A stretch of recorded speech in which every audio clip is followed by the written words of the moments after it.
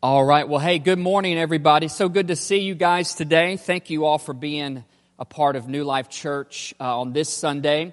It certainly looks like fall out there today, without a doubt. Lots of leaves have been changing. Very beautiful sight out there, reminding us of seasons change, but God doesn't.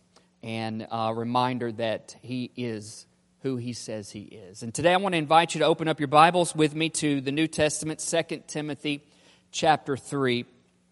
2 Timothy chapter 3, and give you just a moment to get there. We are picking up with the series that we started last week called Centered and Sound, and we'll talk a little bit more about that as I introduce today's message. This is our series text, 2 Timothy 3, verse 1. The Apostle Paul writes to Timothy, the pastor of a church. He says, "You should know this, Timothy, that in the last days there will be very difficult times." Chapter 4, verse 3. "For a time is coming when people will no longer listen to sound and wholesome teaching. They will follow their own desires, and they will look for teachers who will tell them whatever their itching ears want to hear. They will reject the truth, and they will chase after myths. But you should keep a clear mind in every situation." So a time is coming, he says, when people will no longer listen to sound and wholesome teaching. They'll follow their own desires, look for people who will tell them what they want to hear. They will reject truth, but you should keep a clear mind. This is perhaps Paul's final letter that he writes. All right, he writes it from prison in Rome around AD 66, AD 67, right before his execution. And I think one of the things he's trying to get to Timothy and the future followers of Christ is, hey, before I pass, I got to make sure I can tell you one final thing. That is to make sure that your life and your message and the people in the church are setting themselves up, positioning themselves to live a life that is centered and sound. What do I mean by centered and sound? What is at the center of our life will determine the sound of our life. I don't mean the amplification of our vocal cords. I don't mean our voices per se. But what I mean by sound is looking at the definition this way, that what is at the center of our lives will be what determines the strength of our life, the security of our life, the reliability, the substantial part of it, the uprightness, the honest part, the good part, the part that says we're free from moral defect and we have a theologically healthy outlook on life, a biblical worldview, if you will. You want to put it that way.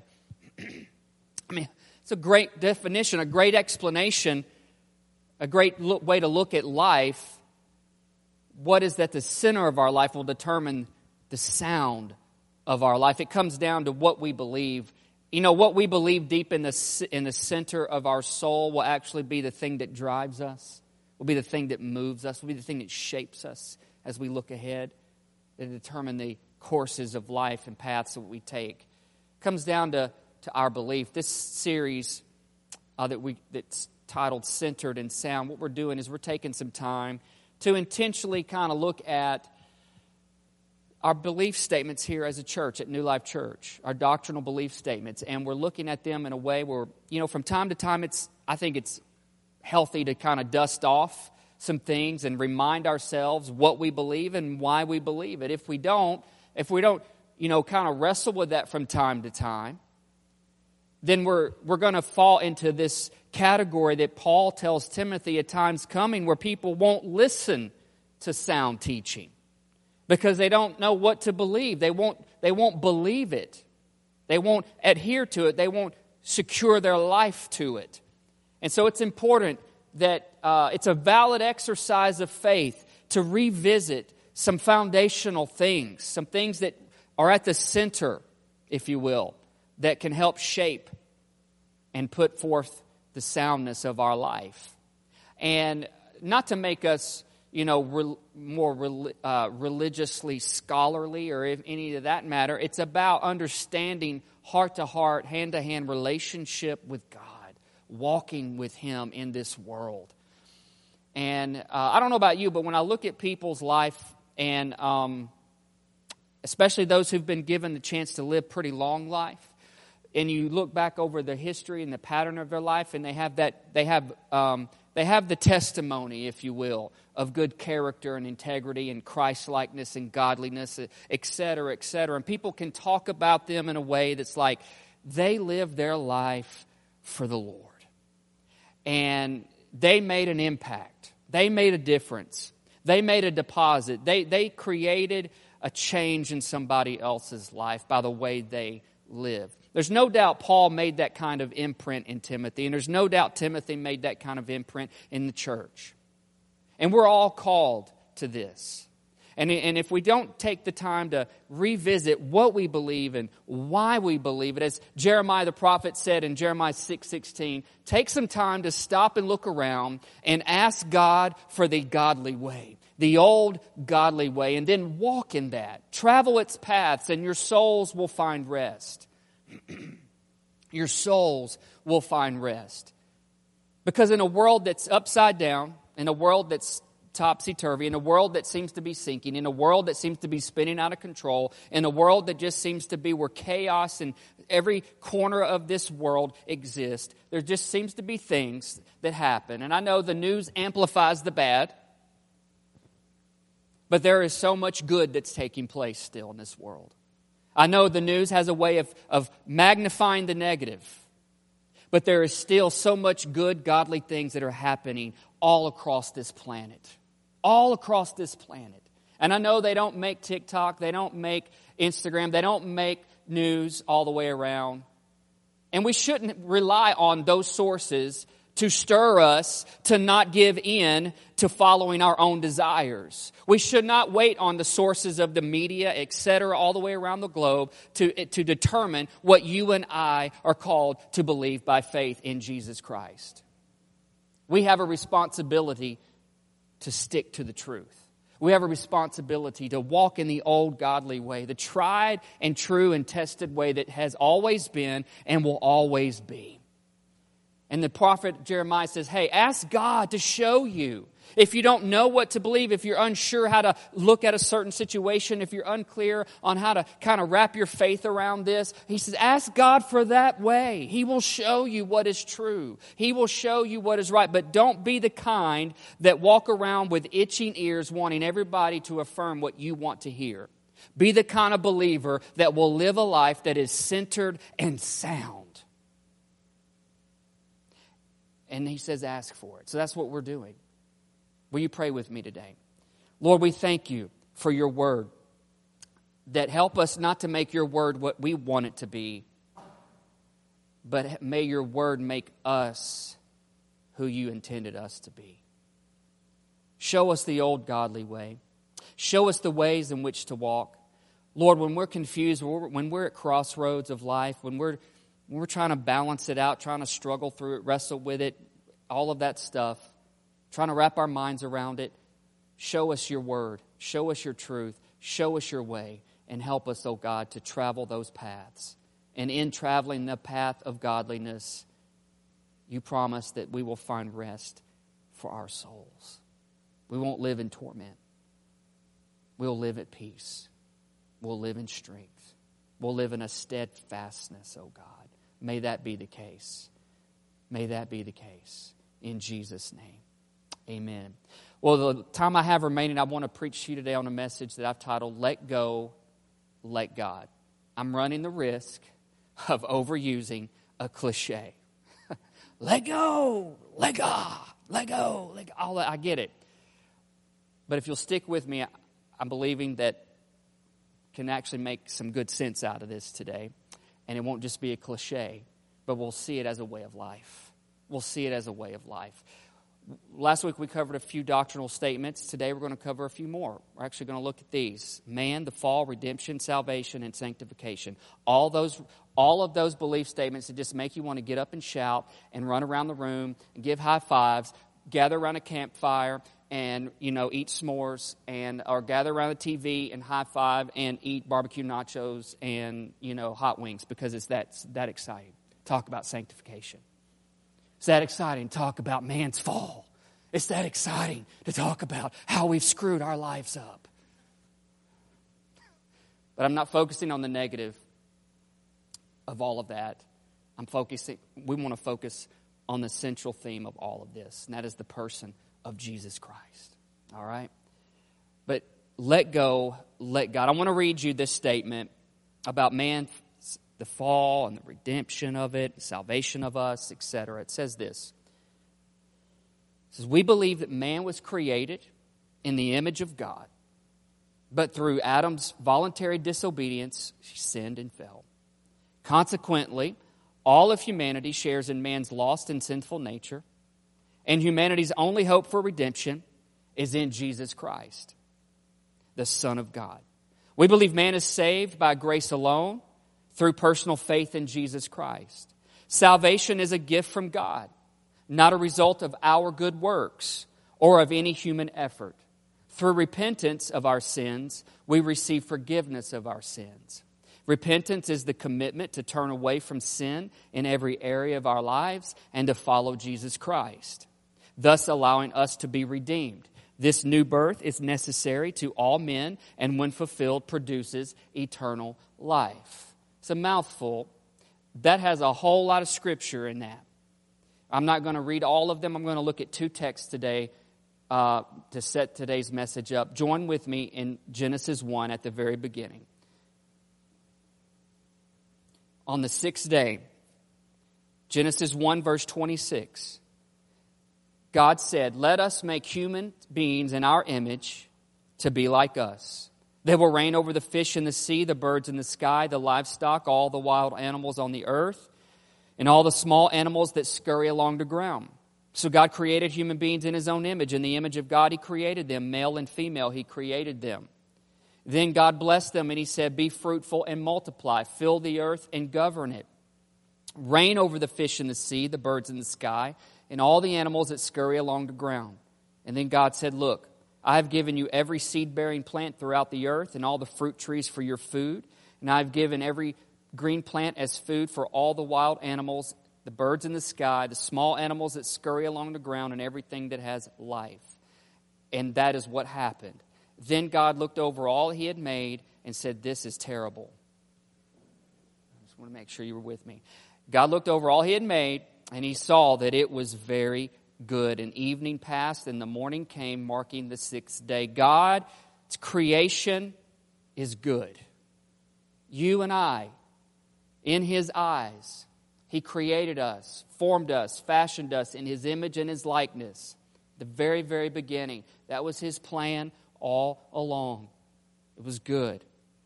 Then you read chapter 2 and into chapter 3, and you begin to see about man's disobedience and man's fall and all of that. To summarize that, I want us to look at a text in Romans chapter 5. Now, I'm reading this all because, not all of chapter 5, but this portion of the text, because it is such a, I can't add anything to it. I couldn't preach any more on it. It says it so well. Look with me in Romans 5. Read along with me, not out loud, but to yourself. Follow with me. Read the words to yourself. Romans 5:12 says, when Adam sinned, sin entered the world. Adam's sin brought death. So death spread to everyone, for everyone sinned. Yes, people sinned even before the law was given. But it was not counted as sin because there was not yet any law to break. Still, everyone died from the time of Adam to the time of Moses, even those who did not disobey an explicit command of God, as Adam did.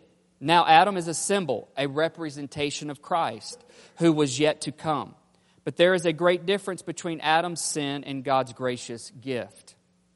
For the sin of this one man, Adam, brought death to many, but even greater is God's wonderful grace and His gift of forgiveness to many through this other man, Jesus Christ. Verse 16, and the result of God's gracious gift is very different from the result of that one man's sin. For Adam's sin led to condemnation, but God's free gift leads to our being made right with God, even though we are guilty of many sins. For the sin of this one man, Adam, caused death to rule over many, But even greater is God's wonderful grace and His gift of righteousness. For all who receive it will live in triumph. This is powerful. All who receive it will live in triumph over sin and death through this one man, Jesus Christ. Verse 18, almost there. Yes, Adam's one sin brings condemnation for everyone, but Christ's one act of righteousness brings a right relationship with God and new life for everyone. Because one person disobeyed God, many became sinners. But because one other person obeyed God, many will be made righteous. God's law was given so that all people could see how sinful they were, but as people sinned more and more, God's wonderful grace became more abundant. So just as sin ruled over all people and brought them to death, now God's wonderful grace rules instead, giving us right standing with God and resulting in eternal life through Jesus Christ our Lord. That's a whole lot. I read that intentionally because I believe that is a wonderful summarization. Man's fall, man's creation, man's fall, man's redemption, man's salvation in Christ Jesus. I want to give you these other scriptures to read on your own. If you're taking notes, you can write these down. Romans 3, 21 through 25. Romans 6, 23. Romans 10, 9 through 13. Galatians 2:16. Ephesians 2, 8 and 9. Then one most of us are familiar with, John 3, 16 and 17. All support and tag this whole portion of belief. Here's what I want you to take note of. The very center of all of this is Jesus. Jesus is the center for salvation, for redemption, for forgiveness, for eternal life. Without Him, none of it's possible. None of it can happen. None of us can attain salvation, redemption, forgiveness of sins, eternal life, as it says, on our own accord. Jesus is the center to save us, to redeem us. So from salvation to heaven, what do? Let's break it down to real life here. So that's a great theological statement. It's a great explanation. It's some great scripture to support that. But man, what do I do now? How do I take that and apply that to my everyday life? From salvation to heaven, what do? Do we twiddle our thumbs? Are we proud of or we just go around living whatever we want to, doing whatever we want to? What do we do with this gift of salvation now, with the promise of eternal life at some point? What do? Well, I'm glad you guys asked that question. And so we're going to look at that today. We're going to make an attempt to look at that today. And here's where sanctification comes into play.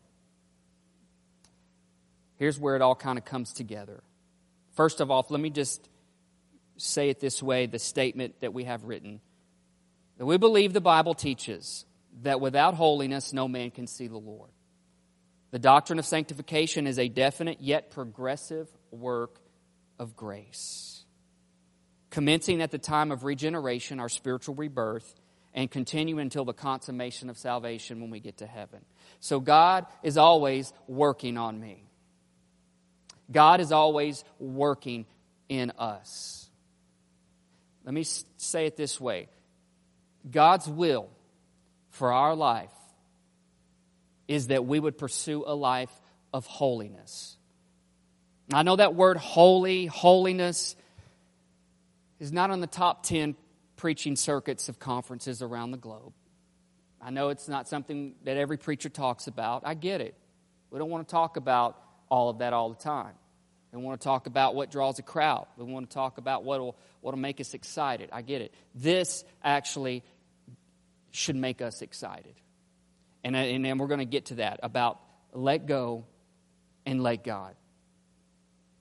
God's will is that we would pursue a life of holiness. Let's look at this real quick. A couple of verses. 1 Thessalonians 4:3, it's on the screen. It says, God's will for you is to be holy. So stay away from all sexual sin. Now, please, that's one scripture. We're going to look at another one. But before we do, don't misinterpret holiness as only staying away from sexual sin.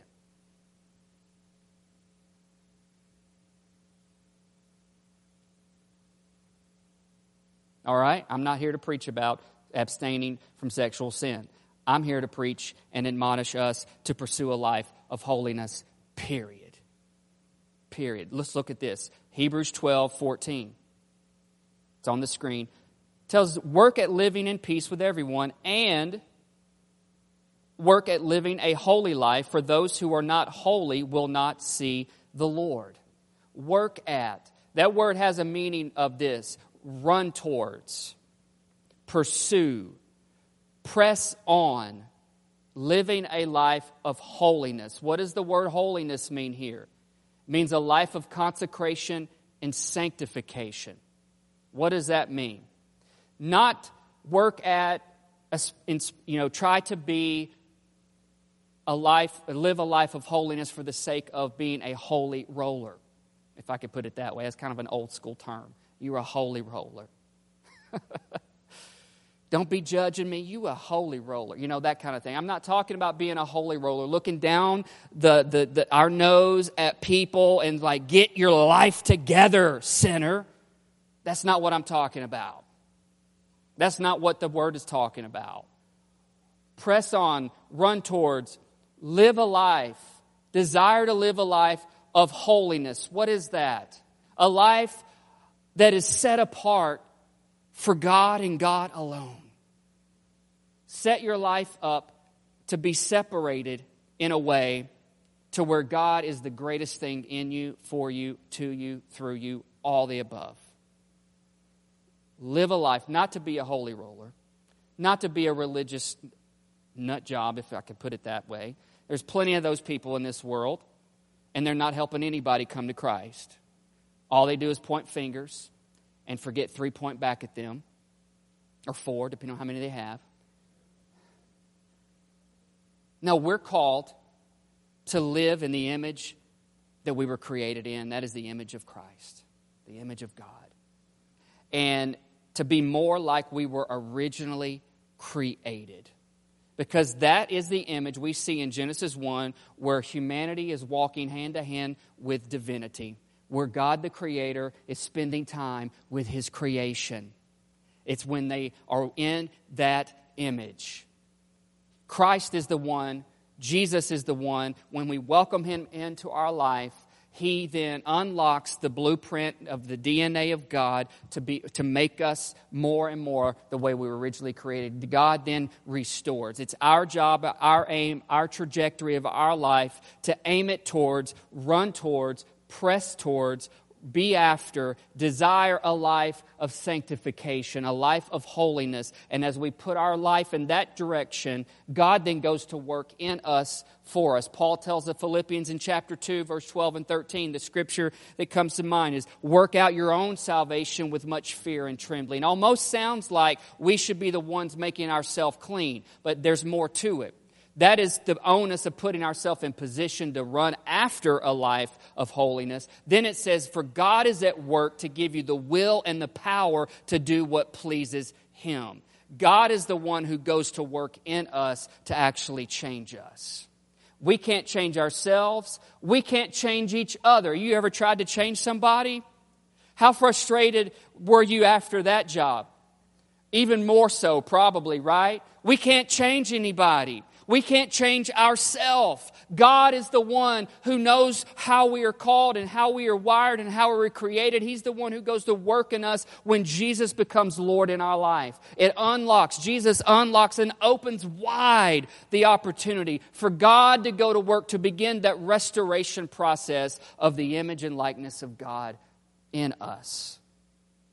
It's our job to put ourselves in an aiming direction towards Him.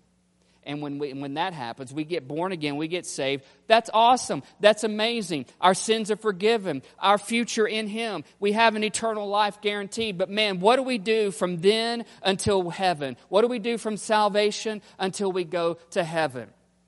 We're called to let go, and we're called to let God. What do I mean by that? Let's look at this. Romans 6. Romans 6, let go of control. I want to just leave you with 3 truths about sanctification, if you will. three truths of aiming a life, pursuing a life of holiness, consecration, sanctification in God. First, let go of control. Romans 6:1. I wish you should just go and read all of this, like on your own, literally. Like this is, I know, like I just want to go read Romans. Nobody says that, okay? But I'm telling you, you should like go and read this. I can only get into a portion of it. Romans 6:1 says, well then, Paul says, should we just keep on sinning? We're saved, man. I'm made right with God. Should I just keep on sinning so that God can show me more of His wonderful grace? His answer, of course not. Let that not be the goal of your life. Let not that be the desire of your heart. It says, since we have died to sin, how can we continue to live in it? Jump down to verse 10. When Christ died, he died once to break the power of sin, but now that he lives for the glory of God. So that you also should consider yourselves to be dead to the power of sin and alive to God through Christ Jesus. Do not let sin control the way you live. Do not give in to sinful desires. Do not let any part of your body become an instrument of evil to serve sin. Instead, give yourselves completely to God, for you were dead, but now you have new life. So, use your whole body as an instrument to do what is right for the glory of God. Verse 14, sin is no longer your master, for you no longer live under the requirements of the law. Instead, you live under the freedom of God's grace. Sin was mentioned quite a few times there. I'm not a preacher that lists sins. I hardly do that. Okay? Because I think we could probably figure out what sin is. We can name all kinds of things. Okay? A lot of people like to get off on kicks about talking about certain kinds of sin. To each his own. Sin is sin. Period. Sin is sin. Here's the definition that Paul gives about sin. It's anything that causes us to miss the mark. That which causes us to wander from the path of uprightness in thought, feeling, speech, and action. I think that pretty much sums it all up right there. Now, the Bible does list out lots of sins. It's clear on that. Sin is anything that causes us to miss the mark and wander from the path of uprightness in thought, feeling, speech, or action. And what does Paul come around and he tells us this about Jesus? That because of His life, His death, His burial, His resurrection, His ascension, and the promise of His second coming and His return, that He conquered death, that He conquered the power of sin, and that anyone whose life is in Jesus Christ has been given the same power to also live free from sin's rule and master over their life. Does that mean we're all perfect? Absolutely not. Does that mean we got it all going on? Absolutely not. Does that mean, man, we have attained it? No, Paul actually goes on and later writes in Philippians 3 in his letter that, hey, he said, I have not attained it. I have not arrived to perfection. Late in his life, late in his ministry, late after establishing lots of churches, getting lots of people to come around to the belief in Christ Jesus. All of that, lots of that going on. Lots of people he's reached, and he still says, I have not made it. But here's what I do. I press on. I forget what lies behind. I press on to what lies ahead, and I move forward towards the prize and the upward call that is in Christ Jesus. Paul himself, who wrote this right here, Romans, also wrote that to the Philippians. It all is and or both. It works together. It works together. And so, he's saying, in this moment, we are called to let go of the control of sin in our life. Getting the revelation that sin is not my master. In other words, we cannot get away with continuing to make excuses on why we continue to miss the mark. We cannot get away with living in the attitude that, hey, I'm not perfect, I don't have it all together, and therefore that's what causes me to wander from the path of uprightness in my thought, feeling, speech, and attitude and behavior, all those things. He said, but sin is not your master. So what happens if sin is not our master? Who is called to rule our life? Who is called to lead our life? Who is called to govern our life? Who is called to oversee our life? Jesus is called to do that. He is called to be Lord of our life. And so if we make Him Lord, and we live a life by constantly aiming at, pursuing, running after a life of holiness, what I mean by that is living a life of repentance. If we live by a life of repentance, we don't just say we're sorry once or twice, but we live with the mentality, I am changing my mind. My life was going in this direction, and I do a 180, which is repentance, and I'm changing my mind to do and go in the direction God wants my life to go. And I don't get me wrong. We get challenged and pulled away and lured away with enticements and temptations, and we want to kind of do our thing. We want to kind of chase this. We want to kind of go there. And that is anything that causes us to wander from the path of uprightness in our thought, in our speech, in our feelings, and in our actions. But I'm going to live this way. I'm going to go in this direction. That's pursuing a life of holiness, of consecration unto God, living a life of repentance. Paul's saying, look, if you will keep going in that direction, you'll start to feel the freedom that God brings you. Certain things won't gravitate to you. Certain things won't pull you back anymore. Certain things won't be a stronghold in your life. Certain mindsets and actions and thoughts and behavior those things that don't line up with godliness will start to fall off of you because you are made up your mind. I'm going to go the way God wants my life to go. Because sin is not our master, we must let go of control and recognize Jesus has all the power, has all the might, has all the strength, has all the ability deposited inside of us through the Holy Spirit that enables you and I to live a life of aiming towards holiness. Second, let go of conformity. Let go of conformity. Paul moves on in this train of thought in chapter 12 of Romans. Look at it with me in Romans 12. Let go of control, let go of conformity.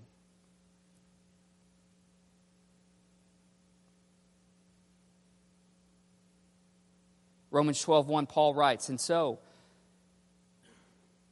dear brothers and sisters, I plead with you to give your bodies to God because of all He has done for you. Let them be a living and holy sacrifice, the kind He will find acceptable. This is truly the way to worship Him. And don't copy the behavior and customs of this world. Other translations will say something like, stop conforming to the patterns of this world. Stop conforming to the structure or the systems of this world. Letting go of conformity. The word conform here means this: to fashion one's mind, character, and self to the pattern and the system of this world. And Paul is writing to us to let us understand that if we want God to work in us, we want God to change us, we want God to help us, we want God to work things out in our life, we cannot conform to the pattern and the structure of this world. We can't allow ourselves to be fashioned in our mind and our character and in ourself after the pattern and the structure and the systems of this world. So he says, listen, let go of conformity. Let go of conformity. Let it go.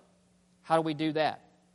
What does it mean when we say, let go of control, let go of conformity? It picks up in this third point that I'm going to end with.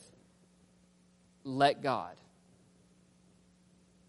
Let God transform. Let God transform. He goes on to say this in the second half of verse 2. Let God transform you into a new person by changing the way you think. Then you will learn to know God's will for you, which is good and pleasing and perfect. Transform. I'm going to take a moment to break this down. The word transform here in the Greek is metamorpho, which means this: to change into another form. This is where we get our word metamorphosis, which means to a profound change in form from one stage to the next. So from caterpillar to pupa to adult butterfly. You look at butterflies, we know science. You see a butterfly? It wasn't born a butterfly, it was born a caterpillar. How did it get to be a butterfly? Metamorphosis. And however that works, science people, it works. That's why you got to pay attention in school. I know, we don't think, what does this have to do with life? God put it right here. He's showing us the power of transformation. The power of transformation to literally change our life. Man, that is worth gold. Because you and I are powerless to change our lives. We want to still control, and we want to still determine what kind of patterns we want to aim our life after. But God has given us the blueprint. God has given us the design. Doesn't mean we go live in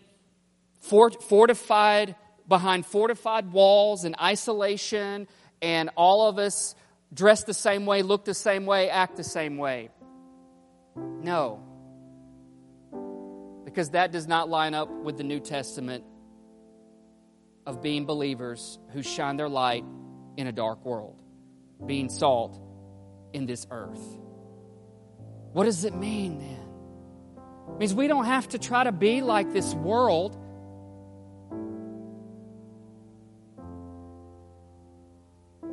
But also, we don't have to try so hard. Let that free you up. Some of us try so hard to not conform that we find ourselves conforming anyways. Because we're trying to do it out of our own ability and strength. We're trying to do 10 steps here, 5 steps there, 3 good thoughts here, here's a good scenario, an ingredient recipe to change your life over here. And it all sounds real good. It all sounds dolled up. It all sounds like that's going to make something really good if you put it all together. Here's the thing. You and I were never meant, if we were never meant to transform our life on our own, we can't do it. You can't make yourself nicer. You can't make yourself any more patient. You can't make yourself any more Christ-like. If we could do that, we wouldn't need God. We wouldn't need Jesus. We wouldn't need the Holy Spirit. We wouldn't need the Word. We wouldn't need each other. God uses all that and then some to make changes in us. Let God transform you. There's some people here today listening, watching, and participating. Let God change you. There are some serious strongholds in your life. Let God change you. You got some jacked up theology. Let God change you. You're too hard on yourself. Let God change you. You feel bound. Let God change you. You feel powerless. Let God change you.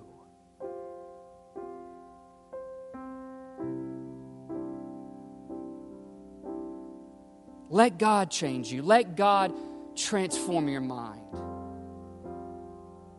Let God transform your character.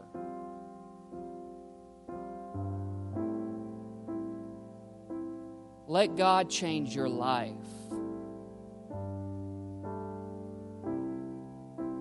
Yes, I know we're supposed to be there for one another and be accountable to one another as brothers and sisters in Christ, but here's also a problem that we tend to have as Christians. We tend to stick our nose into somebody else's business way too much. Instead of a nose, how about a prayer?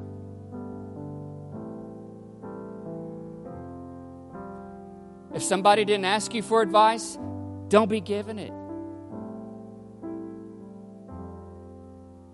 I know there's some that can sound kind of contradictory to being there for one another's, being in covenant with brothers and sisters in Christ. I get it. But here's the deal.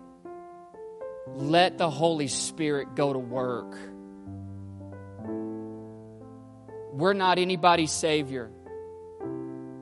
We're not anybody's changer. We do have a role and a responsibility to one another. But at that time, what we are called to do is, hey, how can I help you see and point you to Christ even more? How can I help you see the power of the transformation of the Holy Spirit that He wants to do in your life? I can't make it happen for you. I'm not perfect at living it either. Last time I checked, I let 5 people down in one day.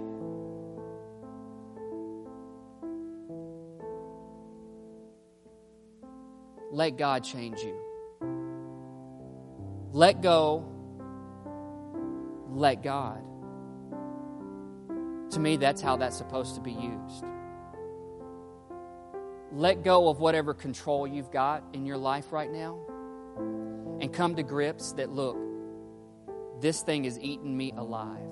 This thing, whatever it's causing you to miss your mark, whatever it's causing you to wander from the path of uprightness in the Lord, whatever it is, surrender it to God. Let go of trying to control it. Let go of trying to project manage your shortcomings.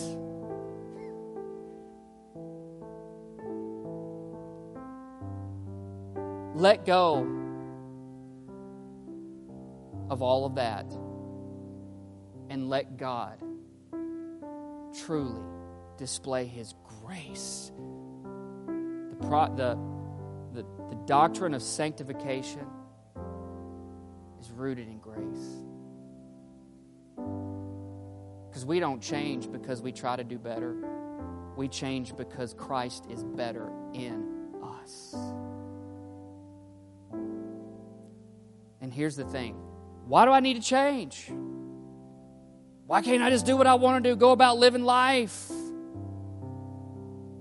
Paul sums it up there in verse 2.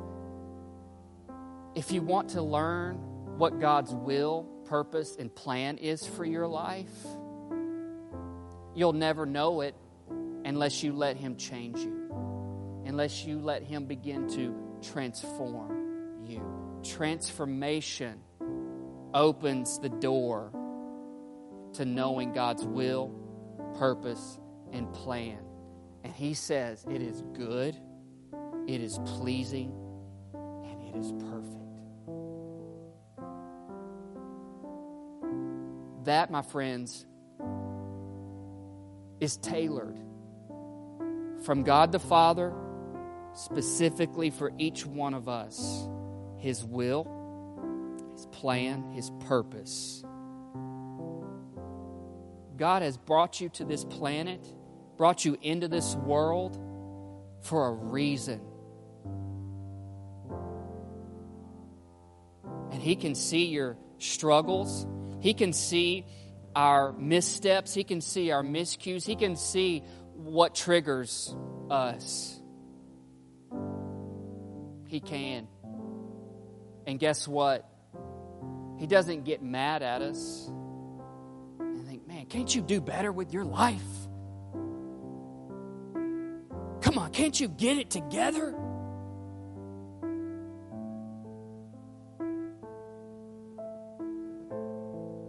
That's not what He does.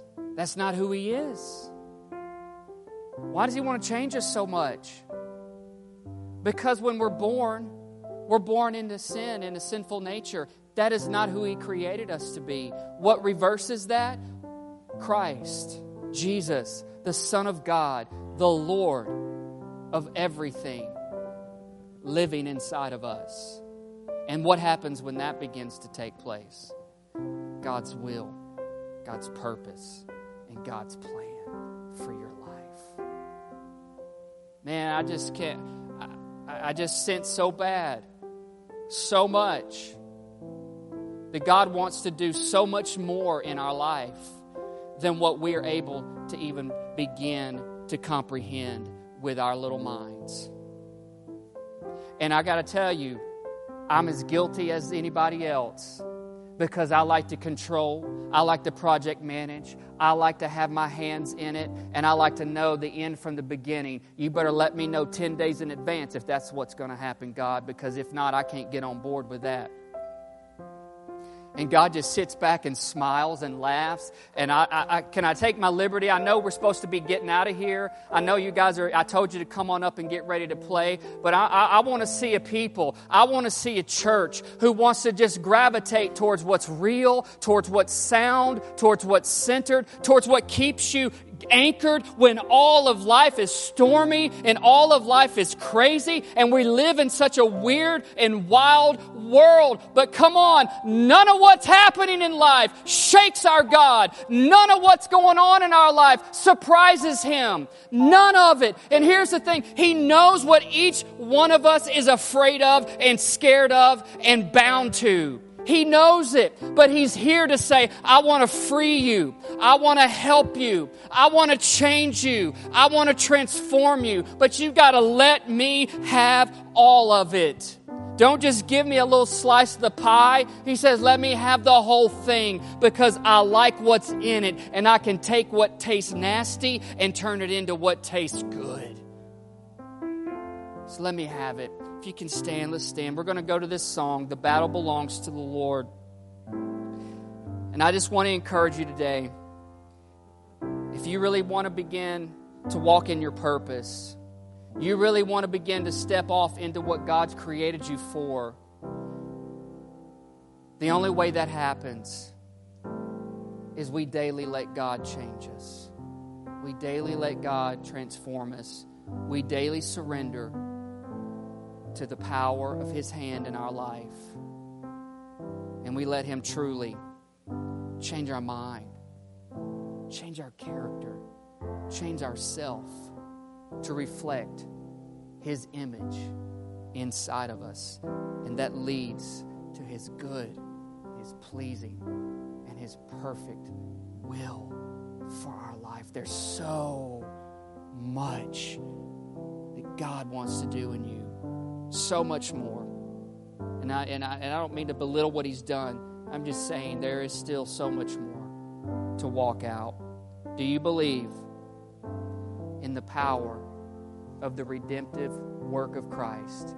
And do you believe in the life-transforming power of the Holy Spirit?